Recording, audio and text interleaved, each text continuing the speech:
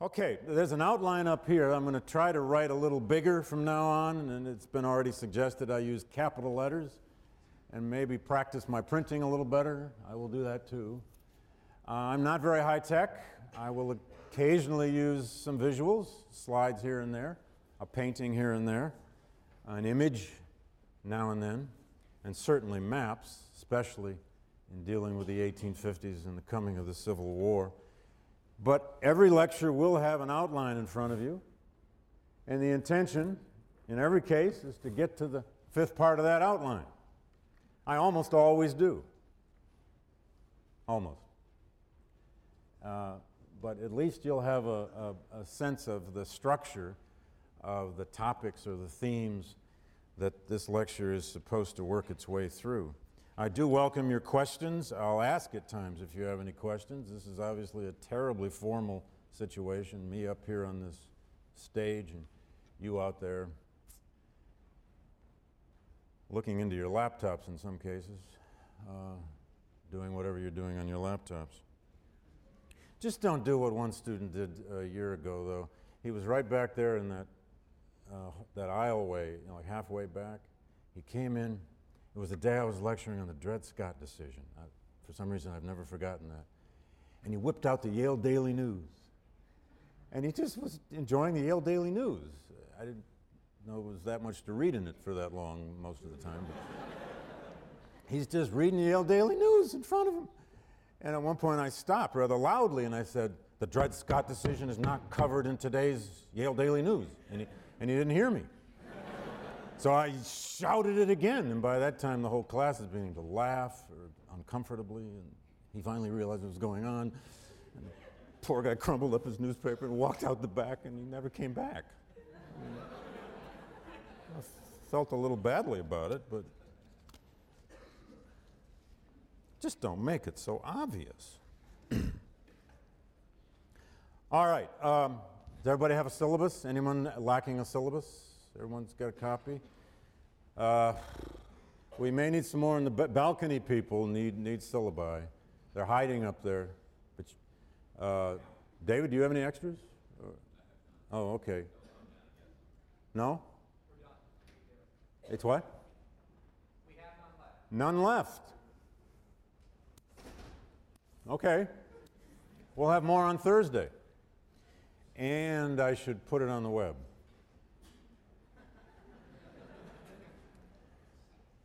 Dumb.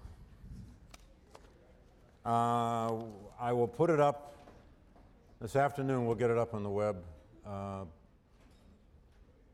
through the registrar's site or however.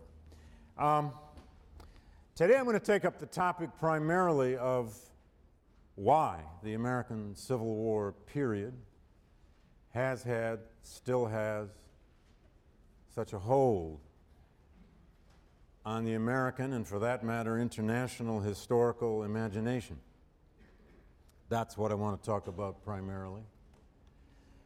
But I want to say a word or two about the structure of the course and what you need to do as quickly as possible. First of all, every lecture, if you look at the syllabus, has a topic, a title of a kind. I will not get behind, in spite of what it may feel like. The readings are listed each week. We are using, among other things, there's a combination of readings, in fact, a rich combination of historical monograph, historical kind of syntheses, 2 works of fiction, 2 novels, one by Louisa May Alcott, a famous, short, classic little book called Hospital Sketches, which was based on Alcott's personal experience as a nurse in Civil War hospitals, an experience that all but overwhelmed her emotionally, psychologically, and she in some ways could not stop thinking about it. We also are using 2 readers, that is, collections of documents. One is a collection of documents mostly by, and somewhat about Abraham Lincoln, a reader edited by Michael Johnson.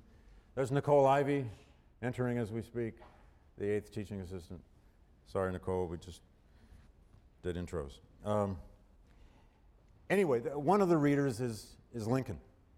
The great speeches, the great public letters, we won't use every document in the book, but the great Lincoln stuff is all there and well introduced. The other reader, which we use virtually every week in the course, and teaching assistants will be free with this to assign whichever documents they so choose in any given week. I'm still taking the plastic off this one. It's edited by Bill Gannap, a great Civil War historian recently deceased. It's a collection of documents from essentially the Mexican War right on through Reconstruction, many of them very brief and short documents, allowing us at times to teach with a document. It's possible you'll have an entire discussion section that centers around a single document, as well as the other reading you did as background. The other novel I neglected to mention is a very new novel, and I'm taking a risk in this course. For years and years, I won't admit how many, I've always taught Michael Shara's great Civil War novel, The Killer Angels, which I would venture a quarter of you have probably already read. All right, how many have already read Killer Angels? Aha! We're not reading it this time. You can't take that week off. We're reading E.L. Doctorow's new novel called The March, which has only been out about a year, just into paperback. It's Doctorow, the great modern novelist of urban America, of race in America, of so many things. He has actually a brilliant short story in the current New Yorker. If you haven't read it, it may not appeal to all of you. It's really about middle-aged men in the suburbs. I got it. Any rate, Doctorow's March is about Sherman's march to the sea. It's about Sherman, but it's also about all the people around him. And I think Doctorow accomplished something extraordinary in that novel, which so few American writers of fiction have ever quite been able to imagine. He's not alone, but not many have, and that is fully realized slave characters. Those he invents. There are a lot of real people in that book, and much of it, like so many of other of Doctorow's great works, like Ragtime, if you've read Ragtime, or others, much of the language, the dialogue, is verbatim out of historical sources. You might even want to read Sherman's memoirs in tandem with it if you have the time, because the whole portions of it come directly out of Sherman's memoirs. But then there are characters invented around it. Anyway, it's that last horrible, devastating, destructive, evil, but sometimes good year and a half of the Civil War in Georgia and South Carolina, when the Civil War became a truly kind of total modern affair. It's a novel about this beast of war itself, but it's very much a novel about what this war was about. Anyway, I don't want to go into all the readings. I divide this course in 3 parts, which may or may not be obvious the first time you glance at the syllabus, but essentially the first third of the course is the coming of the Civil War. It's the story from roughly the mid-1840s through Fort Sumter. And the second third of the course is essentially the war itself, where we tackle not only how the Civil War was fought, but we tackle what it was about. We tackle the question of Confederate defeat and Union victory. How do we explain that? And we especially tackle questions of meaning. If a war of such a devastation can have meaning in the end, what are those meanings? It's, I think, arguably the most important take-home set of questions and answers you might take out of this course. And of course, that means we dwell a good deal on emancipation, the single most revolutionary result of the Civil War, and arguably the single most revolutionary historical moment in American history, the liberation of 4.2 million slaves to some kind of freedom and some kind of citizenship, at least for a while. And the third third of the course is, of course, Reconstruction.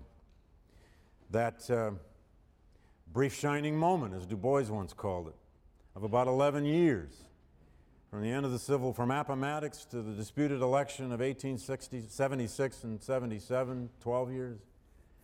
One of the most vexing, topsy-turvy, turbulent, embittered periods of American history that historians still fight over, to say the least. It is there where we'll try to understand the consequences of the Civil War. This is a course at the end of the day about the causes and consequences, as well as the course of this event. Now, but today is January 15th. It is Martin Luther King's birthday. And I want to start with a very famous passage. It's not usually the passage you hear from the I Have a Dream speech. Almost always when the dream speech is quoted, and now it's quoted in commercials, right? Numerous times. Or on radio spots, background. King's voice as though it's some kind of American chorus for whatever, when any moment we need to feel better about ourselves and about race relations. We often just skip right over the first 2 or 3 paragraphs of the speech, where the central metaphor he sets up in the speech is what he called the promissory note in the Bank of Justice. I am happy to join with you today in what will go down in history as the greatest demonstration for freedom in the history of our nation. And so we have come here, 50 years ago, and here he is drawing directly off Lincoln. 50 years ago, a great American in whose symbolic shadow we stand today signed the Emancipation Proclamation. This was, of course, August 1963.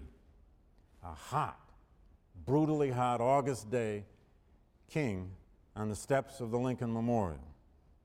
This momentous decree came as a great beacon light of hope to millions of Negro slaves who had been seared in the flames of withering injustice. It came as a joyous daybreak, he says, to end the long night of their captivity. That sentence is almost directly from the Bible. But 100 years later, the Negro still is not free. 100 years later, the life of the Negro is still sadly crippled by the manacles of segregation and the chains of discrimination. 100 years later, the Negro lives on a lonely island of poverty in the midst of a vast ocean of material prosperity. 100 years later, the Negro is still languished in the corners of American society and finds himself an exile in his own land. And so we've come here today to dramatize a shameful condition. In a sense, we've come to our nation's capital to cash a check. When the architects of our republic wrote the magnificent words of the Constitution and the Declaration of Independence, they were signing a promissory note to which every American was to fall heir. This note was a promise that all men, yes, black men as well as white men, would be guaranteed the unalienable rights of life, liberty, and the pursuit of happiness. It is obvious today that America has defaulted on this promissory note insofar as her citizens of color are concerned. Instead of honoring this sacred obligation, America has given the Negro people a bad check, a check which has come back marked insufficient funds. But we refuse to believe that the Bank of Justice is bankrupt. We refuse to believe that there are insufficient funds in the great vaults of opportunity of this nation. And so we've come to cash this check, a check that will give us, upon demand, the riches of freedom and the security of justice. I would be thrilled if you walked out of this course and were able to explain to somebody why King made the promissory note the central metaphor of his I Have a Dream speech. And you could somehow explain why it hadn't been cashed by 1963, and could then begin to discuss whether it's fully cashed yet. Now, that was just my homage to King. Now, I like to do a little ritual at the beginning of every class. If you'll forgive me, it only takes me about 10 seconds. But you know, we live in a world where all of us in this room take books for granted. We throw books on the floor, we throw books at people. We load them in and out of our backpacks, we drop them here and drop them there, we lose them. We rip them up, we write all over them. I write all over mine. It's only a few generations ago when there really weren't any bookstores to go to. Your great-great-grandparents couldn't meander a bookstore to speak of, unless they lived in a special section of a special city. Books are precious things. A lot of them are assigned in this course. There's short ones, little ones, big ones, syntheses, novels, monographs. Think of a book, just for a moment, and then you can forget this if you want. But think of a book. Any book. It's hard to think of a really bad book this way, but think of a good book. One of your favorite books ever. It's like a newborn child. A newborn child brought into the world. A book. Probably a lot more planning and thought and design and construction, at least intellectually, goes into that book than goes into most babies.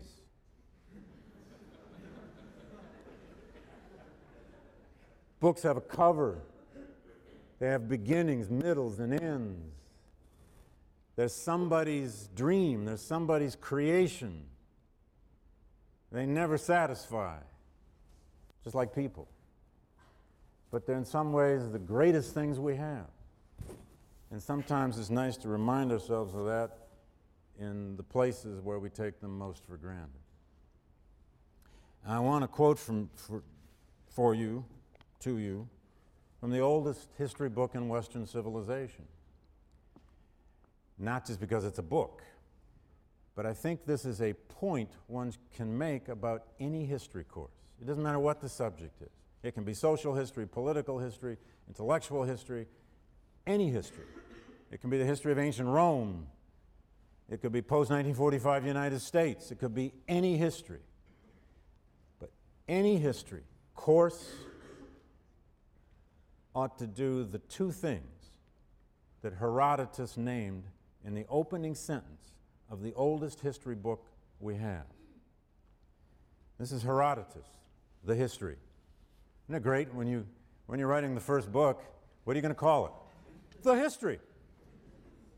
No subtitles, nothing fancy, just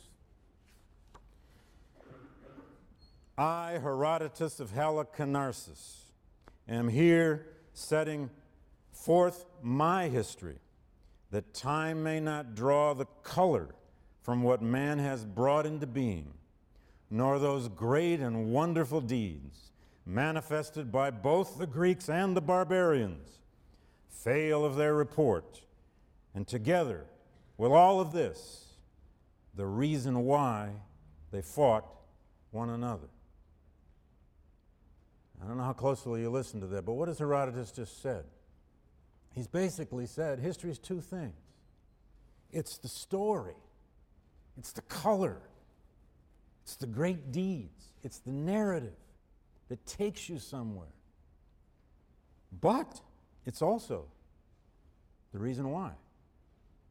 It's also the explanations. That's what history does. It's supposed to do both of those things. Some of us are more into the analysis, and we're not so fond of story. Some of us just love stories and don't care about the analysis. I'll stop giving me all that interpretation. Just tell me the good story again. This is what goes on, of course, out in public history all the time. Just tell us the old stories, or just sing us the old songs. Make us feel good again. Stop interpreting, you historians. And worst of all, stop revising. Have you noticed how that word revision has crept into our political culture? When politicians don't like the arguments of people who disagree with them, they accuse them of being revisionist historians. It was even a poll-tested word for a while when Condoleezza Rice was using it. Revisionist, revisionist. As though all history isn't revisionist. My favorite story about revisionism is my buddy Eric Foner was on a talk show once. About 1992, he was on one of those shouting talk shows with Lynn Cheney, Dick Cheney's wife, who was then head of the NEH. And this was a time, you won't remember this, we were having this national brouhaha over what were called national history standards. And Lynn Cheney had become a real critic of these national history standards because she didn't particularly like some of the ideas that the historians were coming up with. So on this talk show, it was firing line, where you get two people on and they shout at each other for an hour or a half hour, and the producers love it. And Foner is pretty good at rapid fire coming back. He's pretty good at this. Anyway, they had this sit-to, and she kept accusing him and other historians of being revisionist. And Eric says the next morning he got a phone call from a reporter at Newsweek. And she said, Professor Foner, when did all this revisionism begin? And Foner said, probably with Herodotus.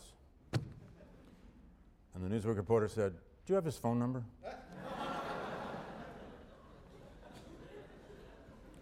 Never underestimate the ignorance. H.L. Mencken said this. I didn't. Never underestimate the ignorance of the American people. Or of journalists, or of...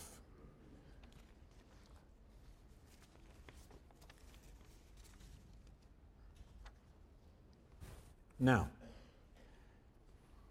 as to this question of why the Civil War has a hold on us, or a hold on a historical imagination in this country, there are many, many ways to think about that. I'm going to take you through 7 or 8 possible answers to that in just a moment, almost like a list. But again, sometimes if you go back to the oldest explanations, you find things that we haven't even thought about. In Thucydides, the Peloponnesian War, the first great modern text in Western civilization, at any rate, about a civil war. The great Greek Civil War. In Thucydides' great work, he has this little sentence where he actually captures a good deal about why civil wars are such vexing, difficult problems in nations' memories once they've had them.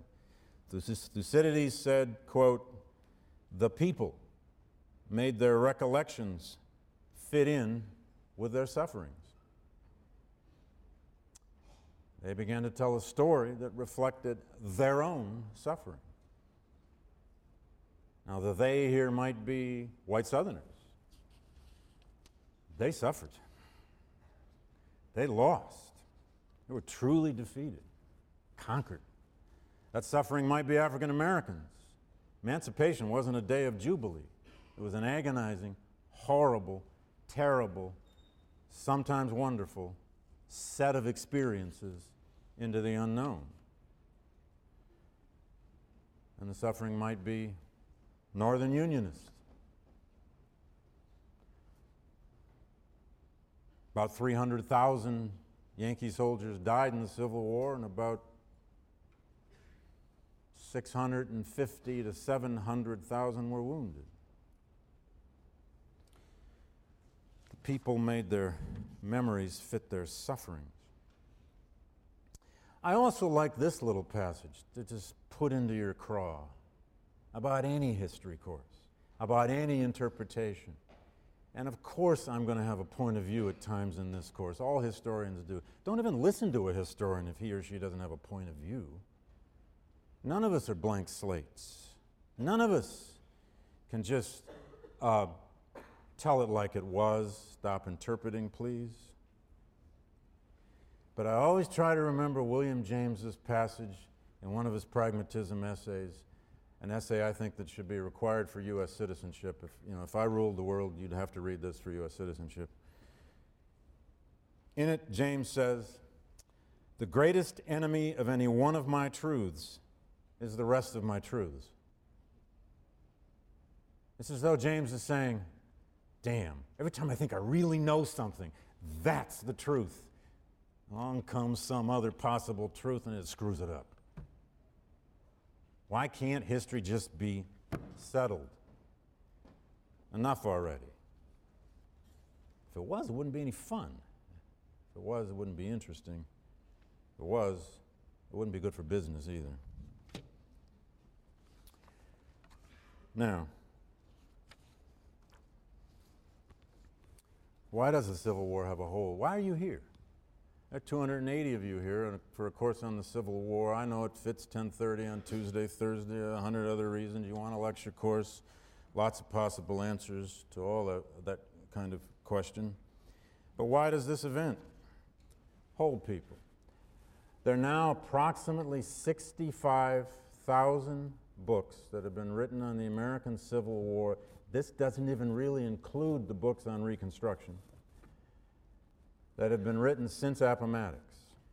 Now, I realized recently in giving a public talk that you can't always say since Appomattox and people know what you mean. I'm going to assume Yale students do, but that's actually where the surrender was signed at the end of the Civil War. I was giving a talk recently and I said, before Appomattox and after Appomattox, and I must have said that 4 or 5 times, one of the first questions in Q&A is this woman innocently asked, what is Appomattox? Oh dear. You know. Well, you see, ma'am. Anyway, since Appomattox, 65, you know what that is? That's more than one per day have been published in this country on this event. Why?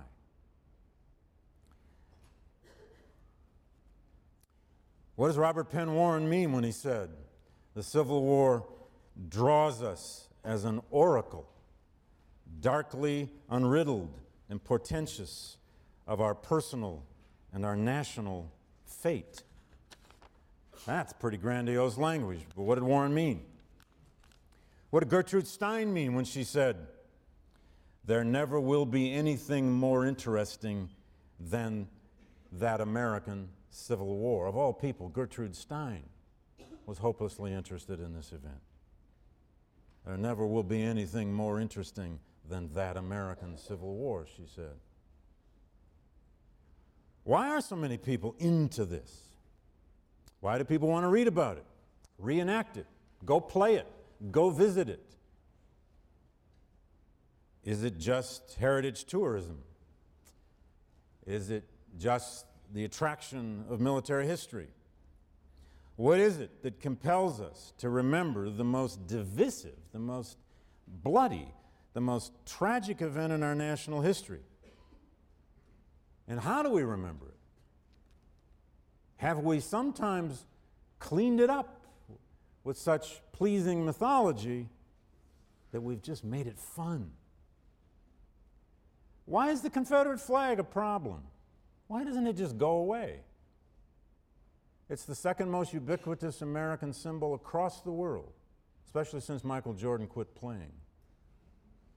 Other than the U.S. flag, the Confederate flag is the most ubiquitous symbol of the United, maybe Coca-Cola, okay, but Coca-Cola is an international symbol now.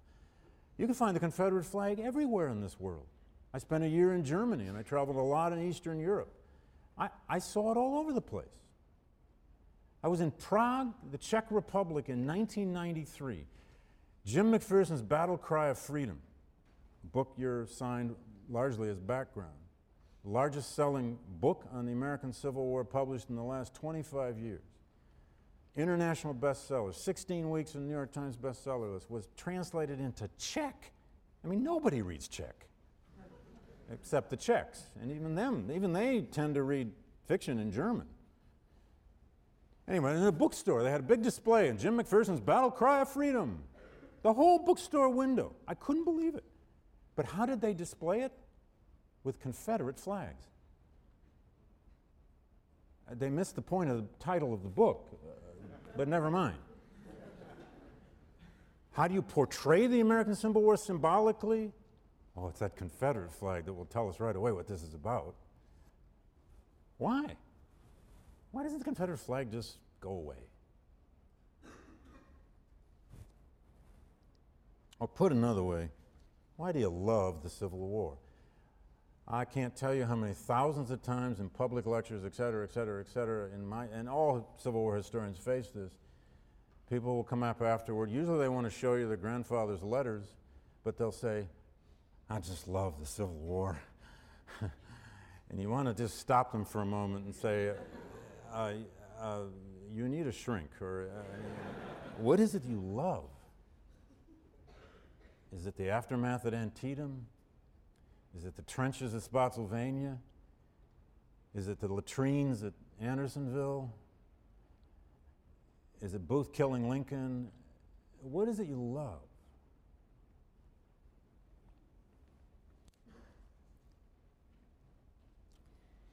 Is it because we love epics? Is it because a lot of people really are kind of hardwired, maybe? We may even be hardwired biologically for story. I can't prove that, but there's a lot of research on this. Are we hardwired for story and therefore, to some degree, for epic stories that have heroes and villains and beginnings and ends and great collisions? Maybe. Is it because Americans love redemption?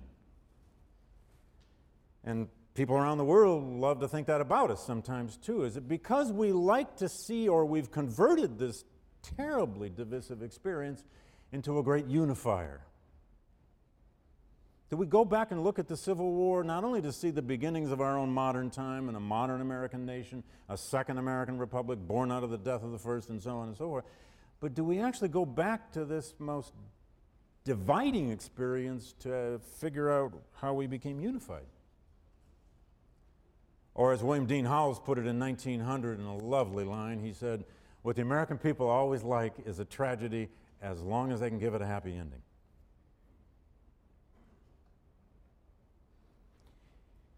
Is it because we see the American Civil War, or have learned to see it, as America's first great racial reckoning, or the nation's national sin of slavery, as some like to put it, had to finally be remitted in some way, purged, cleansed, in the language used by both sides in this war, of purgings and cleansings? The war that brought a reckoning from 250 years of slavery, destroyed a slave society, brought the end of the first American Republic, and the revolution of emancipation. I think there's a lot to argue that Americans have begun, at least, they've just begun this, to love the Civil War because they love emancipation. They want to live in the nation that freed its slaves. My favorite line in George Bush, the first inaugural address in 1989, and I'm probably the only one who ever bothers to remember this line, I may be the only one who cares, but Peggy Noonan wrote him a sentence. It's classic inaugural rhetoric. It comes right after the section in Bush 1's inaugural where he's saying we must put the war in Vietnam behind us. It is too divisive, and so on. And then there's a line where he says, we must remember we are the nation that sent 600,000 of its sons to die rather than have slavery. Now, who wouldn't want to live in that country? That's a great line in an inaugural address. Of course, it's ignoring the fact that at least half of those people died to preserve slavery, but never mind. I mean,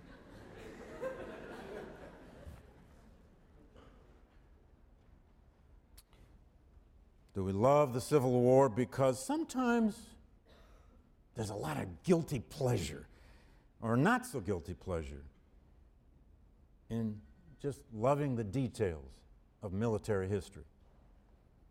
And if you're one of those, fine, that's great. I had that stage too. I will confess if you make me.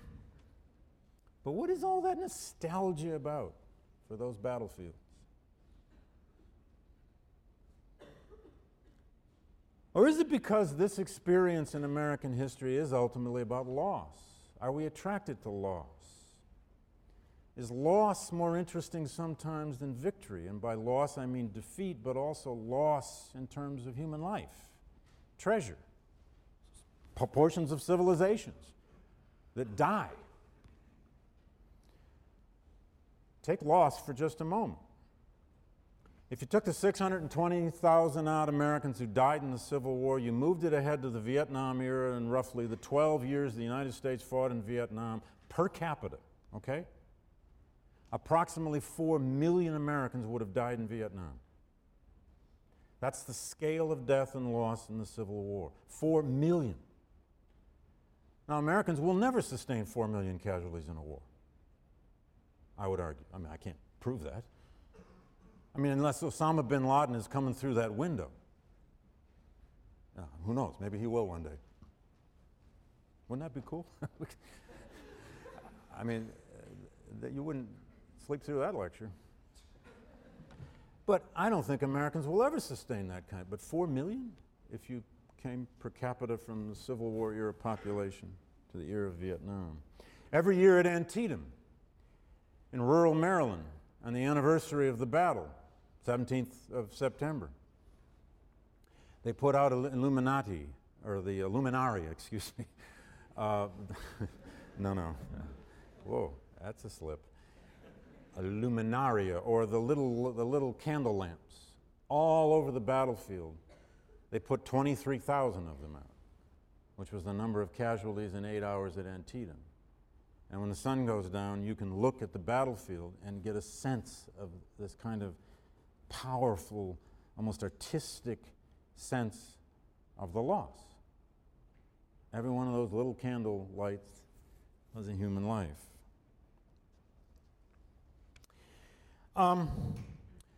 Related to that is the American imagination for this event still stimulated in part because sometimes we just like lost causes. We are attracted to defeat sometimes more than we are attracted to victory. Loss in war is sometimes more interesting. Lost causes somehow represent the rebel spirit, a rebellious spirit, an insurrectionary spirit, an insurgent spirit. Some people may be attracted in that way. And maybe last but not least, and this list could go on and on, there is, I think, an interest in the Civil War among serious readers in particular, because it does somehow satisfy that search we often all have for origins. The origins of the modern nation state, the origins of big government, the origins of centralized power, the origins of what seemed to be the death of states' rights, but it surely didn't die, did it? We have a states' rights Supreme Court now, in case you didn't notice. The birth of a kind of modernity in America, in many forms, comes out of this era. It doesn't just come out of the Battle of Gettysburg, but it surely comes out of the era. There's also this sense in which somehow in that experience of the Civil War in the middle of the 19th century fought for the existence of an American nation and for the new definition of that nation and just how free and equal the people in it would be is where we may somehow see that transformation from a pre-modern to a more modern world. And sometimes I suspect that's what attracts us. Now the watch says I only have about 2 minutes, so let me leave you here. I do think sometimes we're attracted because war is just so beguilingly fascinating. And Drew Faust, a wonderful historian whom you now know as the president of Harvard University, has just published a brand new book. It's literally just out this week. I read it in manuscript. I have a blurb on the back. It's called The Republic of Suffering. And she has much to say in that book, which I highly recommend, about why death is so interesting. Let me leave you with this. Thursday, I'm going to take up the Old South and begin this comparison of the Old South to the growing capitalist, well, both sides were highly capitalist, northern society. But in 1850 or 1840s America, you could find both extremes of, on the one hand, a tremendous, seemingly unfathomable optimism about America. It seemed to be limitless and boundless, and nobody captured it ever any better than Walt Whitman. But you can also find expressions all over the culture, especially from African Americans and abolitionists and some slaveholders, of a great dread about the direction of the country. In Whitman's first line of his drum taps, his famous collection of Civil War poetry, comes that phrase, which is up here, "First, O songs for a prelude." And that first poem in Drum Taps is a Whitman trying to capture just how exciting war can be. But he'd also written a poem like Democracy. And I'll leave you with this, and I'll start with a response to it on Thursday. In Whitman's Democracy, as well as several other Whitman poems, you can find this limitless sense of optimism. Just listen to his words. Sail, sail thy best, ship of democracy. Of value is thy freight. 'Tis not the present only, the past is also stored in thee. This America, this thing called America to him, is the whole world's new beginning. Thou holdest not the venture of thyself alone, not the western continent alone. Earth's resume entire floats on thy keel. O ship, is steadied by thy spars. With thee time voyages in trust. The antecedent nations sink or swim with thee. America is everything now, according to Whitman. With all their ancient struggles, martyrs, heroes, epics, wars, thou bearest the other continents. Theirs as much as thine, the destination port triumphant. Steer then with good strong hand and wary eye, O helmsman. Thou carriest great companions. How can I pierce the impenetrable blank of your future? I feel thy ominous greatness, evil as well as good. I watch thee, advancing, absorbing the present, transcending the past. I see thy light, lighting, and thy shadow, shadowing, as if the entire globe. But I do not undertake to define thee. Hardly can I comprehend thee. Well, that's Whitman saying, as we all do at times, America is an idea. This course is the story of what that idea was and what happened to it and the chance it had coming out of it.